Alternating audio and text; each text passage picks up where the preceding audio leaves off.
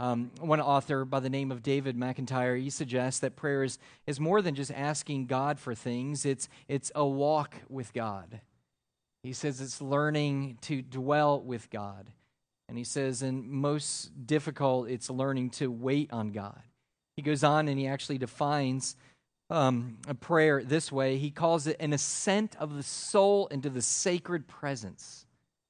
John Calvin defined prayer as this, as nothing else than the opening up of our heart before God. And Richard Baxter said that prayer is the breath of the new creature. George Herbert said, instead of prayer, he said that prayer is the soul's blood.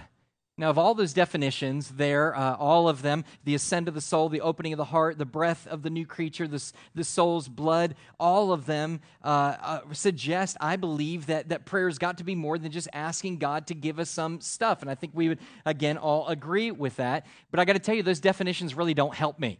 Okay, they are lofty and they are beautiful, but they are a little bit beyond me, okay? I'm a little bit more concrete and not nearly as intelligent, so it's probably why I gravitate to a much simpler definition of prayer. Wayne Grudem's definition is this. He defines prayer as a personal communication with God. Now, I like that. Anybody else? All right, the whole bloodline thing and everything, I don't know what's going on there, all right? But I do understand what communication is, and it's communication with God. And I probably like Tim Keller's definition a little bit better because it not only tells us kind of what it is, but it also kind of tells us kind of a little bit more of how it works, how this prayer thing works. He calls prayer, he defines it this way. He says prayer is a personal communicative response to the knowledge of God. So here's how I want to be able to define prayer. In essence, let me put it in the simplest way as I possibly can. It's us responding verbally to God, all right, in light of God's communication to us. In other words, He communicates to us, and then in light of the knowledge that He's giving us about Himself and about His will and about who He is, we respond. He takes the initiative, and we respond to that initiative through prayer, through praying to Him. So oftentimes we don't think about it that way. We think of just prayer as us speaking, but there can be no prayer if God has not spoken. God speaks, and then in response of Him speaking, we are to respond. And so for the rest of our service, I just want to look at those two facets just for a moment. I just want to look at, first of all, the fact that God speaks. And then the second is that we must respond, and that's what prayer looks like. So some of this might be familiar. If you were here with during the Theology of the Hearer series, some of this is going to sound a little bit familiar, but I thought that it was pertinent. I thought that it was important for us to be able to revisit some of these things. Look, two truths today concerning prayer. First of all, get this, God speaks. God speaks. I see a couple of heads. This is probably one of those good times. If you've been saving an amen, that might be a good place for it. God speaks, right? God speaks. Now, let's look at our text of Scripture this morning in Hebrews chapter 1, beginning in verse 1. This is what the author of Hebrews says. He says, long ago, at many times and in many ways, God spoke to our fathers by the prophets. So here's what the author's saying. He's looking back over the whole course of human history. And he looks back and he can see periodic times, different times in which God has clearly spoken.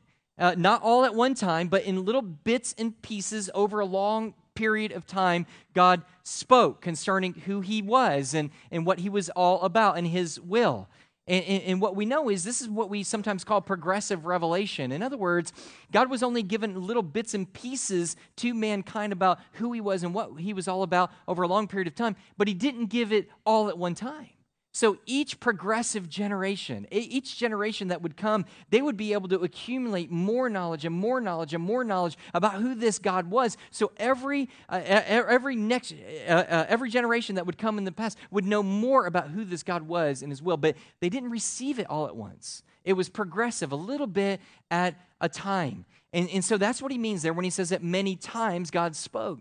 But he also says here is that it was not only many times, but it was also in many ways, which suggests that God didn't speak in just one way. And when we look at the Old Testament, we see that he had used many different modes to communicate who he is and what he's all about to mankind. We see it with Adam and Eve. He spoke face to face. Can you imagine that? By the way, this is why we were created, to walk in the cool of the day with our Creator and communing with him. Pretty amazing thought, isn't it? So they're talking to him face to face. After that, we find people, God speaking in different ways. Sometimes he speaks through a bush, right?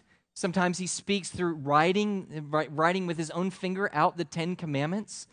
Later on, we see that he begins to speak through a myriad of prophets, as Hebrews mentions here. He even begins to speak through events throughout history and history itself. God is constantly communicating many different times and in many different ways throughout human history. And so what he says next, though, is incredibly important. In verse 2, he says, "But," he says, "in these last days he has spoken to us by his Son, whom he appointed the heir of all things, through whom also he created the world." So here's what he's saying. Hey, look, in the past, God was constantly communicating, constantly speaking to us. He did it in a lot of different ways, but now he reveals himself completely, more accurately, more fully than he ever has before and that he ever will. If you want to know what God was like, if you want to know what his will is like, here's how you know through the coming of his Son, Jesus Christ. And so what we find is, as we continue to read, this is what the author is trying to get at when he says that he is the radiance of the glory of God and the exact imprint of his nature. When he says he's the exact imprint, he's talking about a die being cast. Just stop and think about a big piece of metal that has a shape or some kind of design on it, and it's stamped into clay or it's stamped into wax. And when it does, and it's brought away, the exact image of that stamp is now within that clay. Jesus is that clay. So what he's saying is, he says, hey, this is why Jesus could say, hey, if you've seen me, you've seen the Father. If you've seen me, you've seen the Father. John says it this way. He says, in the beginning was the Word, and the Word was with God, and the Word was God. Do you ever wonder why Jesus calls, or why John calls Jesus the Word? Because the word logos, the Greek word logos, speaks of revelation. It speaks of communication. John was basically saying, he says, in the beginning was the communication of God. He was there from all eternities past. He is the one who lets us know so that we can know. God, to look at God, it's too bright. No man can see him and live. So what does he do? He gives us the picture of God in flesh, Jesus Christ, so that we know who he is and what he's all about. So he says he's spoken to us through Christ, but all of us understand that we can't see Christ right now, can we? Not with our eyes, right? He's not here. He's not walking along with us. I know some people but suggest, yeah, well, Jesus came in my room. Well, wow, that's really amazing because the Bible says he's seated at the right hand of the Father. So interesting that he would come and hang out in your room. But anyway, beside the point, we understand this, that he still communicates to us. And so the question is, how do we know about him? Well, again, it's through the what? Through the Word. Through the Word. I love what John Piper says. He says, when we cannot see the glory of the Lord directly, as we will when he returns in the clouds, we see it most clearly by the means of his Word, the written Word. So now catch this. This is how it works. The people often say, I've been asked, well, what is the Bible really all about? Here it is. In case you've missed it, here's what the Bible is all about. It's a meta-narrative. That is, it's a huge, long, giant story about God's redemptive plan for mankind. It's about how man blew it, and God turns everything around, saves undeserving man, and brings him to himself, and he brings us back to the garden that we failed to remain in because of our own sin. And guess who is the central figure of that redemptive story? Jesus Christ, right? So when we read the Word of God, whether in the Old Testament looking to or in the New Testament looking back, what is all of the Word about? It's about Jesus Christ. And what is Jesus Christ all about? Revealing to us the will and the image and the likeness of the Father. So here's what I want you to know. How many of you need a word from God today? All right, raise your hand. You're like, I need a word. I need a word. You have it. Okay, all right. So many other times, man, I'm just looking for a word. I need a word. And see, and here's the great thing about that. Sad thing about that is that it's almost like people are let down. You'll sit there and say, well, you got a word. Here's what I want you to understand. If God were to come, if you were to ask him a question right now, and he were to come to you and answer your very question, he would say nothing more and nothing less than what he's already said in the Word of God. Nothing more and nothing less. He would come and he would speak to you, and what it is binding, as though he were to come to you and speak face to face. We have a God who communicates to us each and every day through the reading and the study of God's Word. Now, some of you, I don't even know what to do. That so fires me up, and some of you are like, man, you got to give me something more than that, right? Listen, why is it that you are not moved with the fact that an all-powerful, mighty God wants to speak to you? Okay, this is where sometimes pastors have to say hard things to the congregation in love. And I say this in the most loving, caring way I can, but you need to understand, not everybody wants to talk to you.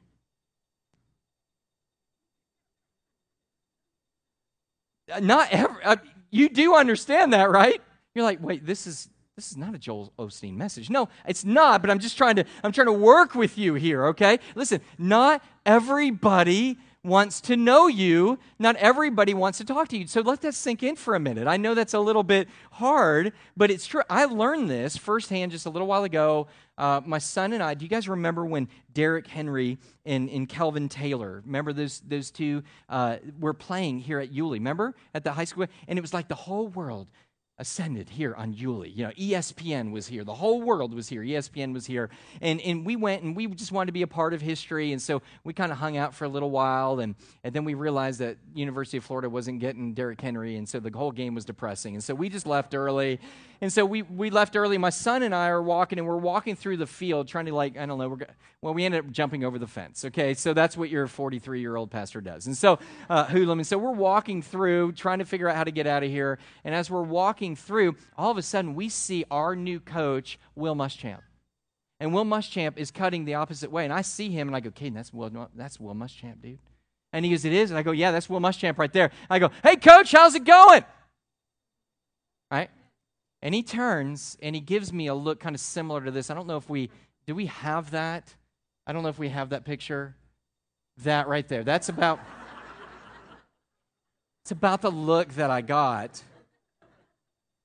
And there was really no response.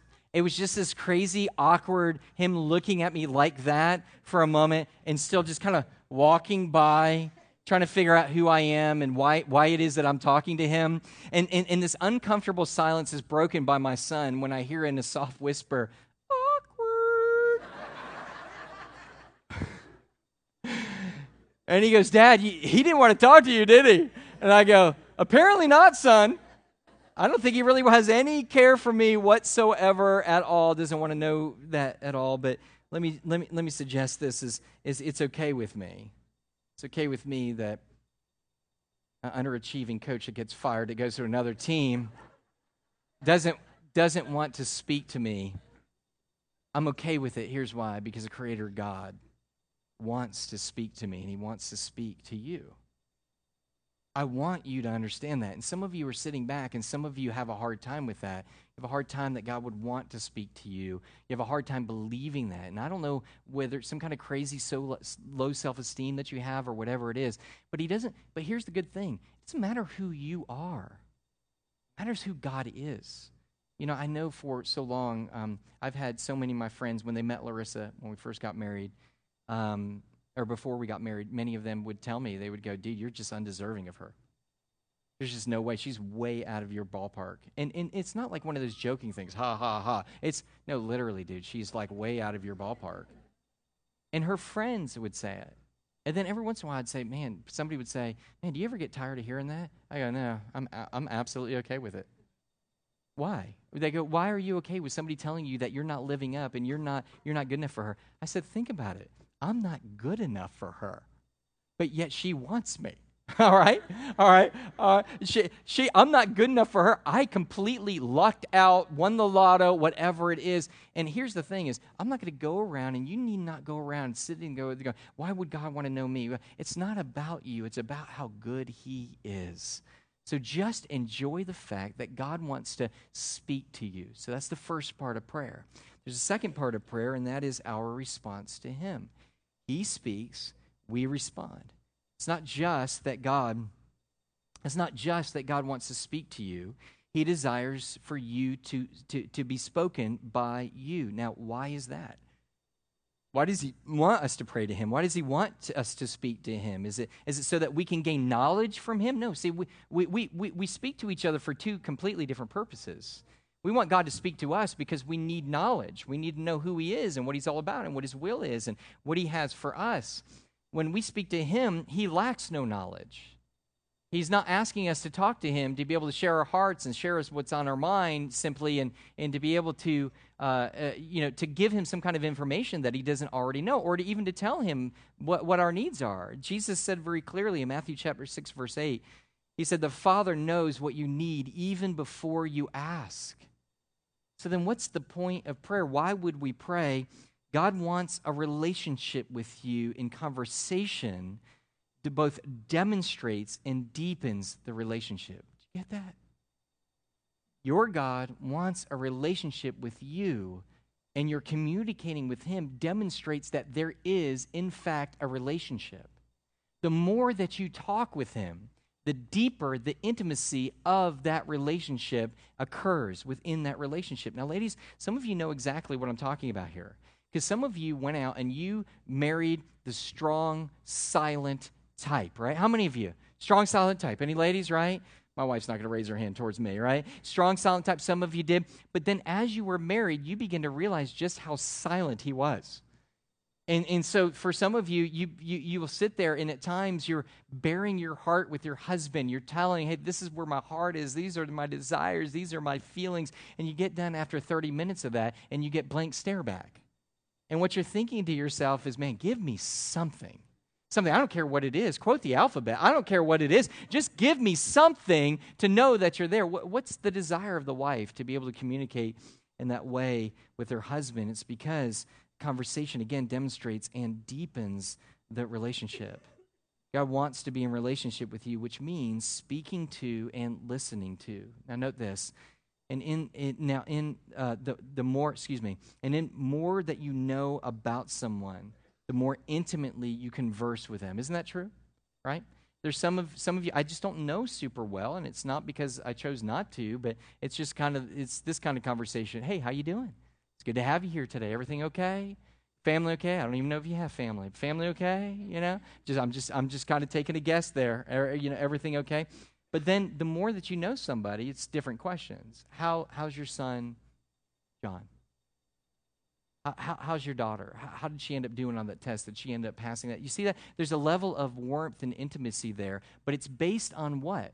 Knowledge of that other person. Now, Tim Keller in his book on prayer, he makes two arguments. The first argument is this concerning prayer. He says that all human beings have some basic knowledge of God. Do you believe that? The scriptures teach us that. Romans chapter 1 and verse 2, Paul tells us that there's this thing that we call general revelation, and that is that God reveals himself in a general way to all people, to all mankind, to all humanity. And we read that in Romans 1, we see that one of the ways that he does that is through his creation, through all that is around us. Listen to this, Romans chapter 1, verse 19, he says, "For what can be known about God is plain to them, because God has shown it to them, for his invisible attributes, namely his eternal power and his divine nature, have been clearly perceived ever since the creation of the world and the things in which which have been made, and they are without excuse." Do you see that? He says, even a person that is completely devoid of any kind of religious background, just because of the creation, if he's just honest and looks around him, he can know that, there is a God exists, and he can know that he's at least all-powerful. He knows something about his nature. But it's not just that. It's not just creation that is general revelation that speaks to us to tell us basically what God is about, but it's also our conscience. And he writes about this in Romans chapter 2 and verses 14 through 15. He says, "For when Gentiles who do not have the law by nature do what the law requires, they are a law to themselves, even though they do not have the law. They show that the work of the law is written on their hearts, while their conscience also bears witness, and their conflicting thoughts accuse or even excuse them." A way for a person to know that there is a God and that there is an ultimate lawgiver is because of the conscience within them. They don't need to have the Bible to know that it's wrong to kill somebody or wrong to lie. Why? Because the conscience, God had written his basic law on every person's heart so that when we actually break God's law, even though we may not have the written portion of it, that we know that we're doing something that's wrong. Or we can know that we're ultimately doing something that is right. This is why everybody has a basic understanding that both God exists and basically what he is ultimately like. And that's Tim Keller's argument. It's the argument of the Word of God. That's why he says a fool says that there is no God, right? Because it's evidence not only outside of us, but it's evident within us. Here's the second argument that Tim Keller makes. Not only does he say that everybody has a basic understanding of who God is and that he exists, but he also says that there is an internal, almost universal desire inside mankind to somehow connect with that higher power. Would you agree with that? There seems to be, okay, we know there's this God out there, and there seems to be this desire.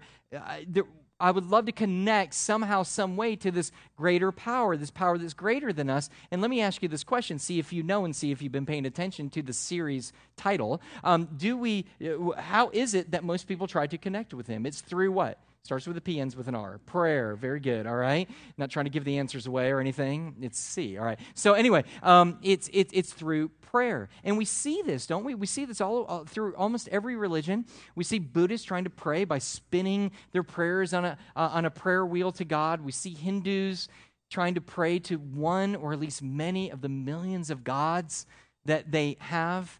We see very devout Muslims. They pray at least, 5 times a day looking towards Mecca. Devout Jews historically have prayed 3 times a day. Devout Southern Baptists have prayed at least before every meal. Right? I missed that. Okay. At least, which can be a lot of praying. All right. Which can be a lot of praying. Even non-believers, all right, even people who don't believe ultimately in God or have no relationship with Christ whatsoever, and they could say that God doesn't exist. Even in some points of crisis, they might even, on occasion, be able to cry out. But when they cry out, who are they crying out to? It's almost like they're just kind of throwing a Hail Mary, right? They're just kind of like, hey, it sounds more like a Pink Floyd, their prayer is like a Pink Floyd song, right? Is there anybody out there, right? That's kind of how their prayer is. Some are like, yeah, Pink Floyd, baby. Some are like, who's Pink Floyd, dude? All right? So anyway, but is there anybody out there? It's this song that they sang, all right? Don't go listen to it because it's probably got bad words. But anyway, just telling you, is there anybody out there? And so prayer seems to be, here's what we know, prayer seems to be common to one degree or another with all humanity. However, those prayers, and I think that this is where we could agree again, is those prayers of a believer and an unbeliever and of a new Christian and a mature Christian are radically different from one another. And what makes them different? One thing, knowledge of God. What makes a prayer either accurate, convicting, moving, and appropriate, God-honoring, life-transforming, is based on the knowledge of God that somebody has of him. If there is no knowledge, then the prayer is ineffective.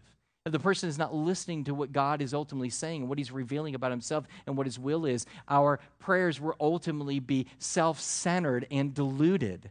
We'll pray things all the time, but it's not anchored, it's not tethered to the Word of God. You know, when I study the Bible, it appears that there's 3 major categories that I think that we're supposed to pray for. Number 1, we should pray that God should be glorified in all things. Would you agree with that? God should be glorified in all things, should be in our prayers. Second, I think, area is that we would be transformed in the image and likeness of Jesus Christ. Yes? And I think the third is that the world around us would be radically transformed. And I don't know if those are, I haven't looked that up in the Bible where it says here's the 3 categories. I don't have that. But when I read, don't hold me to it, but doesn't it seem a little bit, when you think a little bit about the Lord's Prayer, kind of falls into those kind of 3 categories: glory of God, radical transformation of myself, and radical transformation of the world, a lost world, and for others. And so we see this. And so what I would suggest to you is, how do you pray in a way that's glorifying to God if you don't know who God is, if you know nothing about him? I've given you this illustration before, and it's not mine, but I'll just give it to you again. My wife sitting back in the corner with my beautiful children back there. She's, I don't know if you know who my wife is or anything, but it doesn't matter how beautiful the words are. And even if I dance before my wife as I begin to sing all kinds of wonderful, glorious things about her appearance and how wonderful she is. And I could do all of these things for her and tell her, your blonde hair is luscious. Your blue eyes are gorgeous as the deepest sea. And I can take ribbons out and I can do all of these things for her to impress her. But unless I'm saying some kind of truth concerning her, she's not glorified on it. Why? Because she has very dark hair. She has very dark eyes, right? God wants to be glorified for who he is. How can I be transformed in the image and likeness of Christ if I don't know what God is calling me to be like? How do I know that I need transformation? How do I know what needs to change unless I'm receiving the Word of God on a consistent basis, which ultimately tells me what that is? How do I know what to pray for the world? How do I know to pray the will of God for him on earth? That your will be done on earth as it is in heaven. How do we even pray that? Unless I know what his will is for the word. And let me ask you this. We have a God who speaks. What's the only way to ultimately know all of those things? Through his what? Through his word, through the word of God. Now, I want to make sure that we understand. I'm not suggesting that God does not answer, that God doesn't answer the prayers of lost people.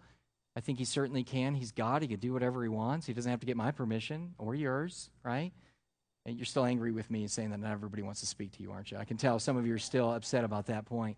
But the idea there is that he could do whatever he wants to. Sometimes he chooses to answer the prayers of those who are lost. And I'm certainly not suggesting that we need to become experts in theology and in the Bible before we ever attempt to begin to pray.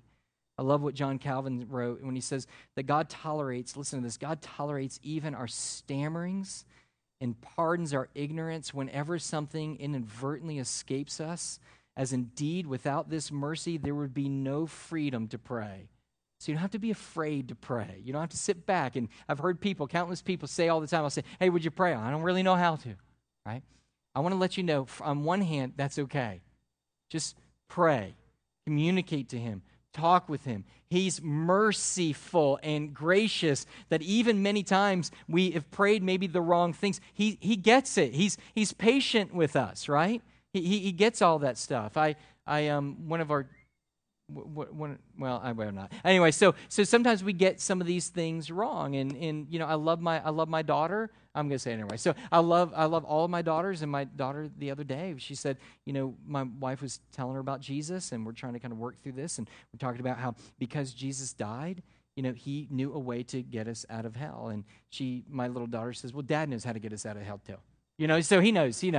So we're because Dad can do anything, right? And so I'm going to have to say, I do know how to get out of here. I just can't get you out of there. Only Jesus Christ can. But when they say that, you don't sit there and go, I'm not listening to that. I'm not listening to this false theology. No, you're not doing that. What are you doing? You're being patient. You're being loving, and it's what God is with us. He wants us to speak with him. And so we speak. But let me say this, even though we can take peace and solace in the fact that he's merciful and gracious, that even when we don't speak all the right things, that he'll still hear us, and he'll still grant prayers and extend mercy to us. Listen to me, we cannot be content there. We can't be content and say, well, he's going to be fine anyway. No. What we want to do is we want to be people who pray accurately and purely and ascribe value to him and know what it means for us to pray, to be transformed in the image of God, and to pray for other people. I think we want all of that. God wants us to pray for him. I think that there's probably two different types of groups here. And I've been doing a lot of this lately. I don't know why I'm trying to separate us into groups and everything. I'm dividing the church. But I think sometimes Christians fall in these two categories. Sometimes you find folks that, man, they can study the word all day long, and yet they struggle in prayer. I mean, they just read and they read and they read and they study and they study and they study, and they're like, wow, this is amazing, but Mike, I really struggle with my prayer life. And then you have other Christians who sometimes they'll sit back and they go, man, I just pray all the time, but I can't understand the word to really be able to save my life. No matter which side of those you're on, you're missing it. This is not for you simply to be lectured by God.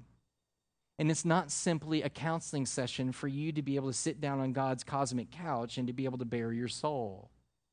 It's communication between God and you responding to him as he speaks through the word. So here's what it's going to take.